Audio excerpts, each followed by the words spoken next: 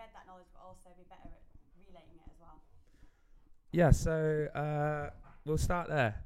Tara's just explained to me how she's looking forward to using this podcast as a chance to develop her communication skills when it comes to sharing her knowledge, which I think is a really good goal for her and something for her to work on. Why would you like to do that, Tara? So I find myself usually, finding out all this information, and I'm really excited about it. But when I'm trying to explain it to somebody else, maybe it's just one of you guys or a member, I find that I'm struggling to relay that information. And it's such a shame because it is sometimes so exciting, so useful, but because I can't get it across to somebody else very clearly, it's sort of a waste. So it's only myself that can use it when I want everybody else to be able to use it as well.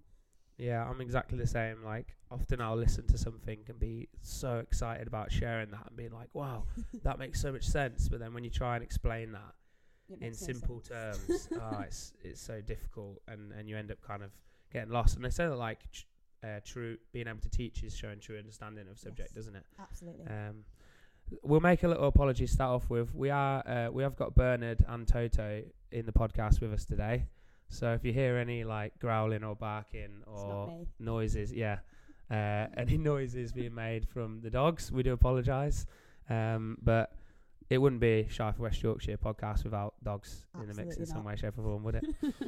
So today's podcast, guys, is called "The Squat is a Journey," and this podcast was born from a conversation I had with one of our members on the gym floor, who I tried to change something a little bit in her squat, and she said, "Oh God, I've always been taught to do something different." So the exact context was that I believe she could give herself better depth. But she said, I've been trying hard not to, bottom out and go all the way to the bottom, because I've been always trying to stay active in the bottom, which is correct. She should be trying to stay active. She's not, you don't want to hit that passive bottom position. But I felt like her mobility had changed, and she now had a deeper active bottom position actually. And so I was trying to push her towards a greater depth in her squat as her coach. And so, she was a little bit confused. She was like, what? Well, I've just been working on this, active bottom position, and now I'm having to change it and go deeper. And I thought this podcast would help people realise that the squat, and you can replace that with any movement. It could be a press, deadlift, snatch, whatever. The squat is a journey and is not a destination. You don't just like arrive at a perfect squat. You don't work really hard for 2 years and get a good squat and then that's you. And you keep the same squat pattern from then on. Like, your squat will be continually changing based on your strength, your mobility, what the workout requires of you, whether you've got an injury maybe at the time. Loads of factors will change your squat, and the squat will become a journey that's constantly moving and morphing. And we've got two really good contrasting athletes here to go through this. We've got Tara, who everyone would kind of say has a really awesome squat. Would you agree, Tara? Yes, I would agree. Yeah. So humble. Tara, who's got probably walked in on day one with a really decent squat, I'd say. Yeah. And then me, who didn't, who could barely. Do you know what? I probably couldn't even go below parallel when I first walked in to a CrossFit gym in Newcastle with Jordan Wallace. And Jordan probably had his work out when he saw me. I was one of those guys, tight hips, tight ankles, tight knees, could barely reach parallel, and that would be sitting right back. And I really struggled to get anywhere near depth, especially not actively anyway. I'd come up on the toes if I had to go anywhere near depth.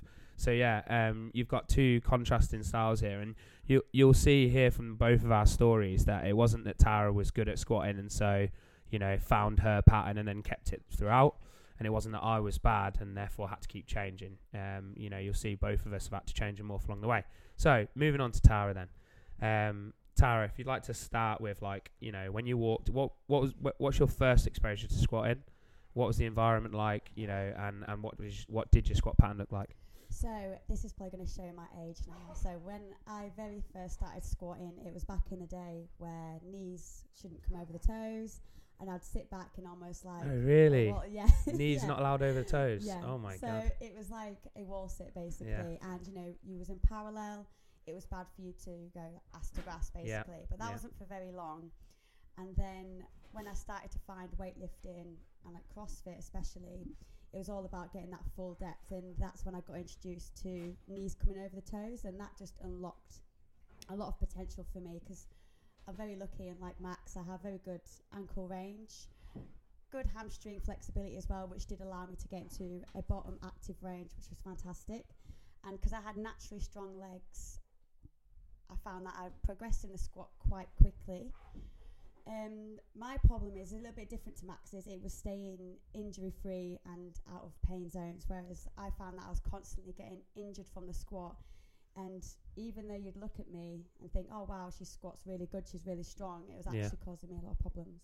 Yeah, and so yeah, there's some really good bits there. Like, I have a little story from me in my past is I was once squatting. I'd been doing CrossFit for a little bit, so I knew I needed to kind of try and train full range of motion. I was once squatting in a bodybuilding gym, and this geezer came up to me and he's like, mate, you don't want to go past parallel because the quads will just switch off. I hate that. What a load of shit that was. So it's like, yeah, the quads will just switch off, man, and you want to keep the tension on them. So yeah, that whole like 90-degree squat was like how I was brought into it as well, with the old bodybuilding stuff. And then CrossFit kind of showed me that actually full range of motion is what we should be chasing. Yes. And it's really interesting how you say like your issue was trying to stay injury free, because for me, I've never had any real major issues when it comes to squatting. Probably because I was so tight, so tense, couldn't really get into any dangerous positions, whereas you had full access straight away. Yeah. So it was about managing load and technique and things quite early for you. Yeah. Definitely. So talk about those injuries then. What were the main injuries that you had, and what did you do to kind of fix that? So it was a hip and knee and alternating between the two, and it got to the point where it was constant, and I went to a physio, and it was the classic, oh wow, so you're really quad dominant. Yeah, you need to strengthen your glutes and hamstrings and basically do banded sidewalks every day, do squats with a band around your knees, make sure your glutes are super, super strong. And I did do all that, and when I started squatting again, my knee pain was still there, and my hip came back just as fast. Yeah. Even though I'd spent a year and a half not squatting and strengthening my hamstrings and my glutes and doing miles and miles of banded sidewalks. Yeah. And then it's not until like you introduced me to the idea of the internal and external torque chains, and when I was squatting before, it was knees out, knees out, knees out. As soon as I'd struggle standing up, it's like knees out, and actually that was doing me a disservice. And when I actually checked the strength difference between my internal and external torque chain in the hip, I couldn't believe how weak I was internally. And it's not until I strengthened that where my hip pain completely went, and then my knee pain completely went. So I was going the complete opposite direction. Physios after physios were telling me external. Where in matter of fact, actually, I was training the complete wrong torque chain. Yeah. So contrast that to my journey then, guys. So I needed all of the external stuff. When we say external, we're talking about essentially glute med, allowing you to drive your knees out, and then the correct hip mobility. So like hamstring, inner head of the hamstring, and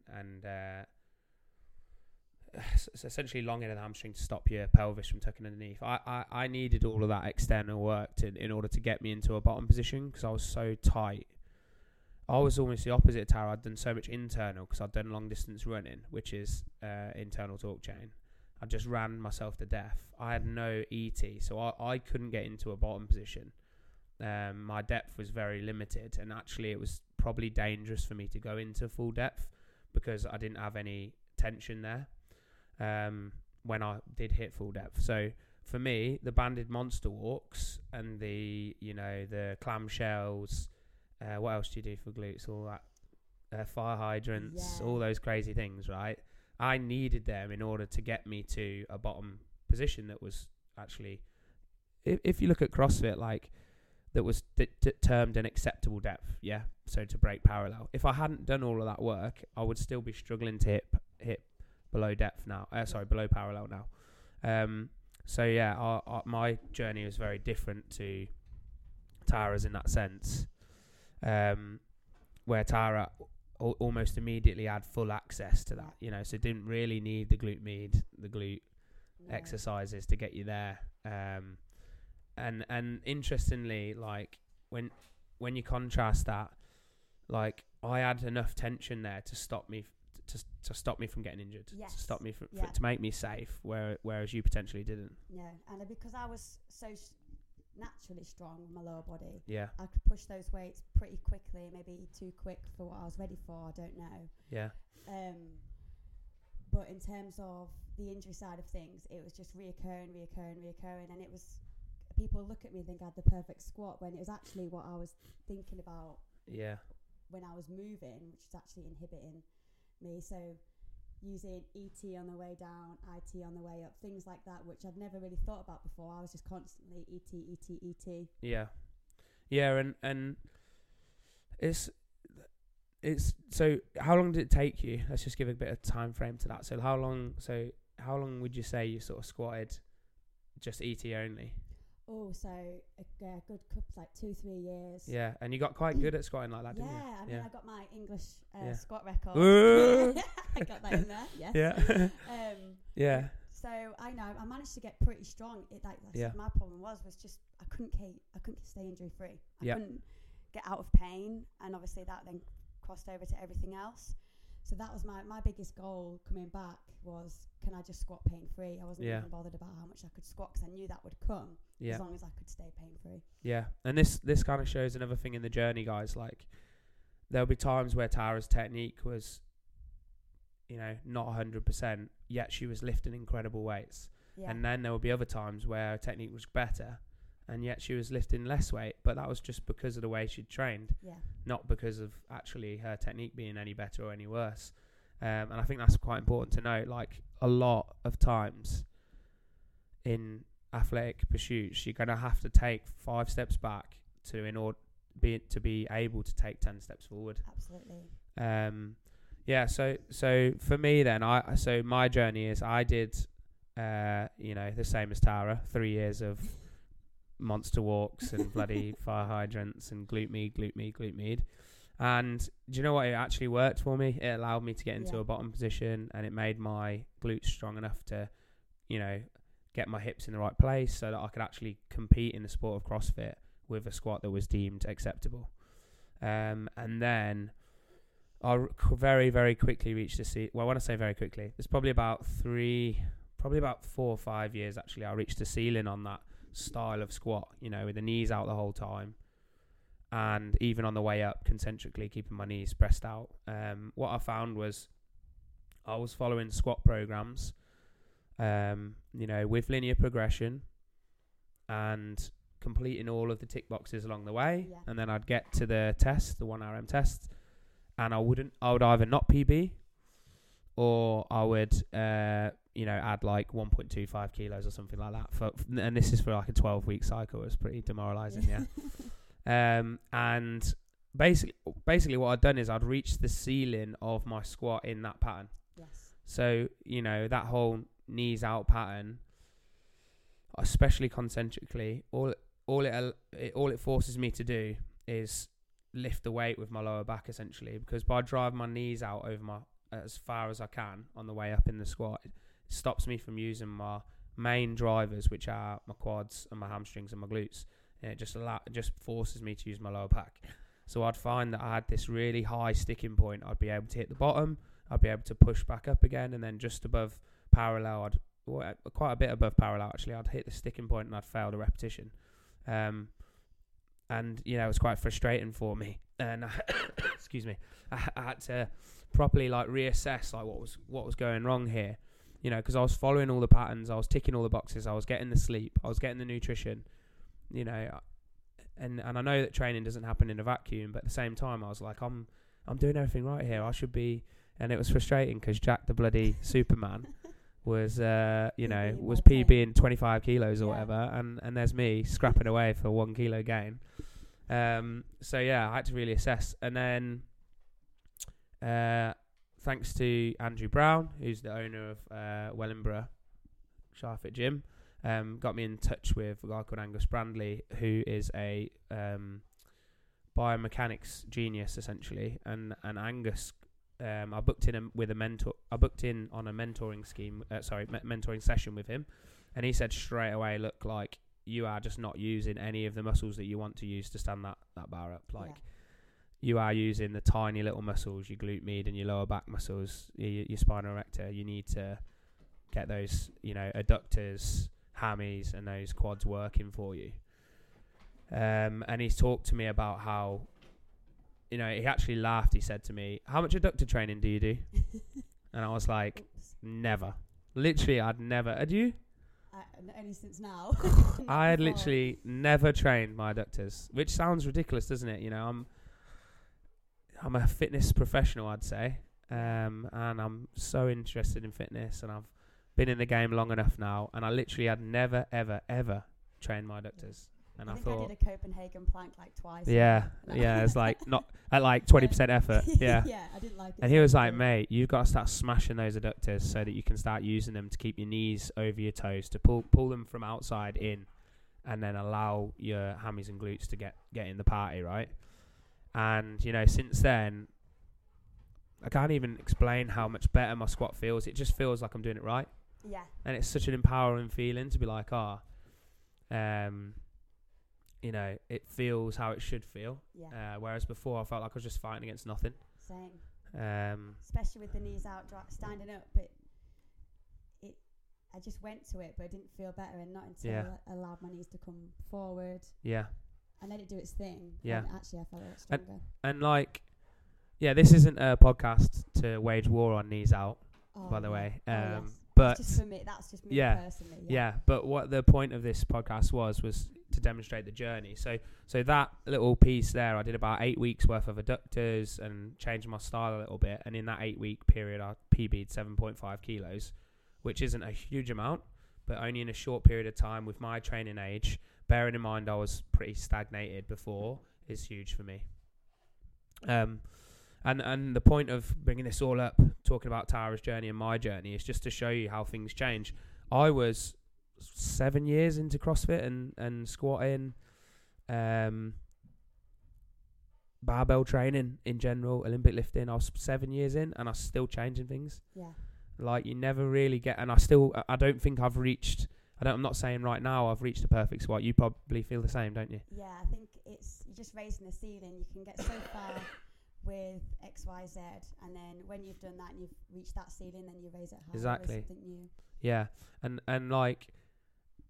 that just shows that if at 7 years in I'm still making a change that moved me in the right direction, I feel like our members can benefit from realising that 2 years in, they're not going to have created this perfect squat and that everything's fine, Like I think sometimes when we've approached a member and we've suggested something and they've said, "Oh, well, someone's told me this in the past," and it's getting them to understand we're changing, we're evolving all the time, and things are changing, and their bodies are changing as well, and it's okay to change as you go.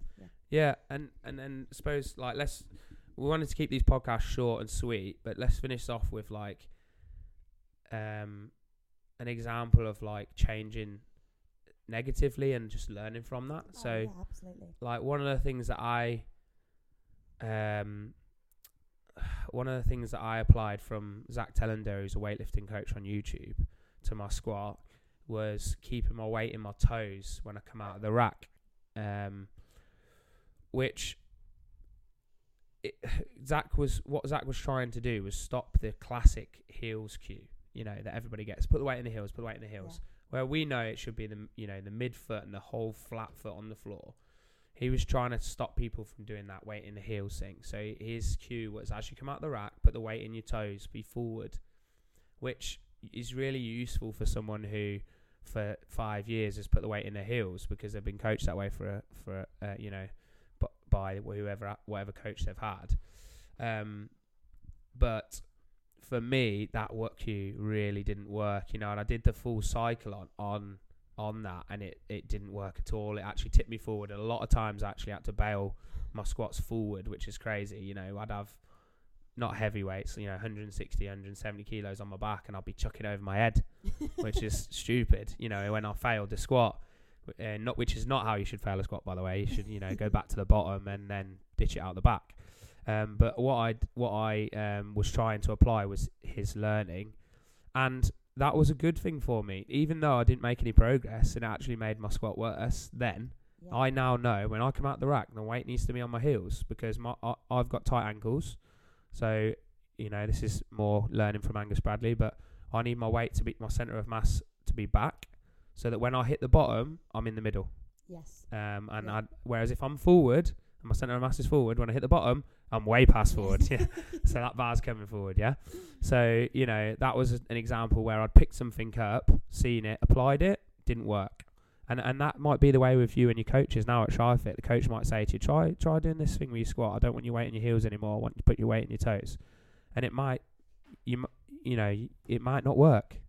But you've learned from that. That's the whole point is you've tried it, didn't work. Okay, cool. We'll go back and we'll change something else. Have you got an example of where you tried something and it didn't quite work out? Yeah, so mine was changing the position of the bar on my back. I thought everyone just was like, "Oh, go low bar, go low bar." Yeah. And it would make you stronger. And obviously, you do anything to get stronger, don't you?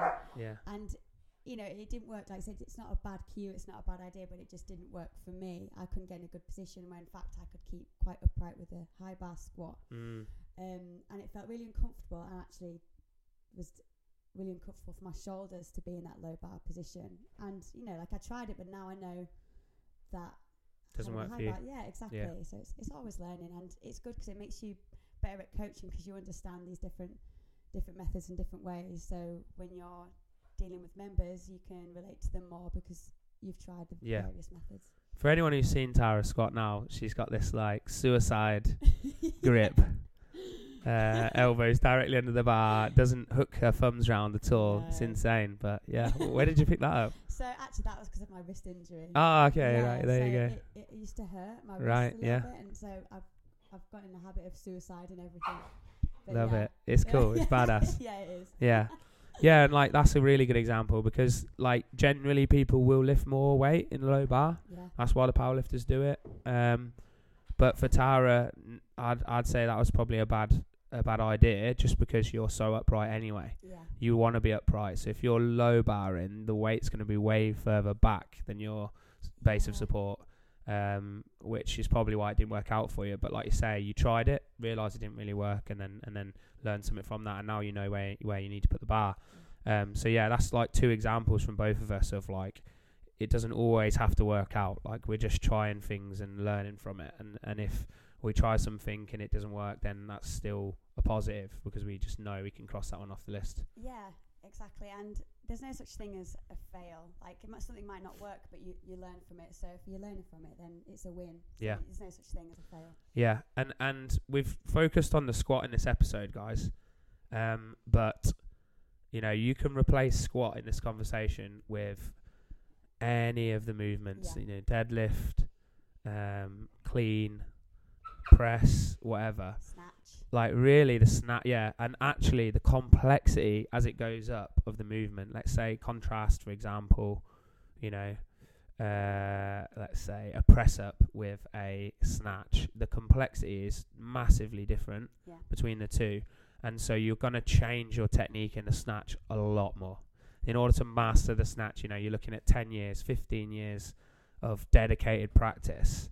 And along that way, you're going to be changing things left, right, and centre all over the place, aren't you? Whereas, the press-up, you might change things every now and then. But both of them are going to change, Yeah. All sorts of variables, depth, mobility, tension, active range, injury, all sorts of things come into it. And that was what this podcast was all about, was just demonstrating that you don't just achieve a movement and then move on and be like, oh yeah, I'm good, I can squat now. You are moving and it's a real journey and a process instead of just a goal, a destination that you reach. Yeah. Okay. Right. Stay tuned. Like I said, if in the intro, if you like this podcast, And if you want to hear more from me and Tara, then make sure you like and subscribe. We'll see you in a fortnight's time. Thanks, guys.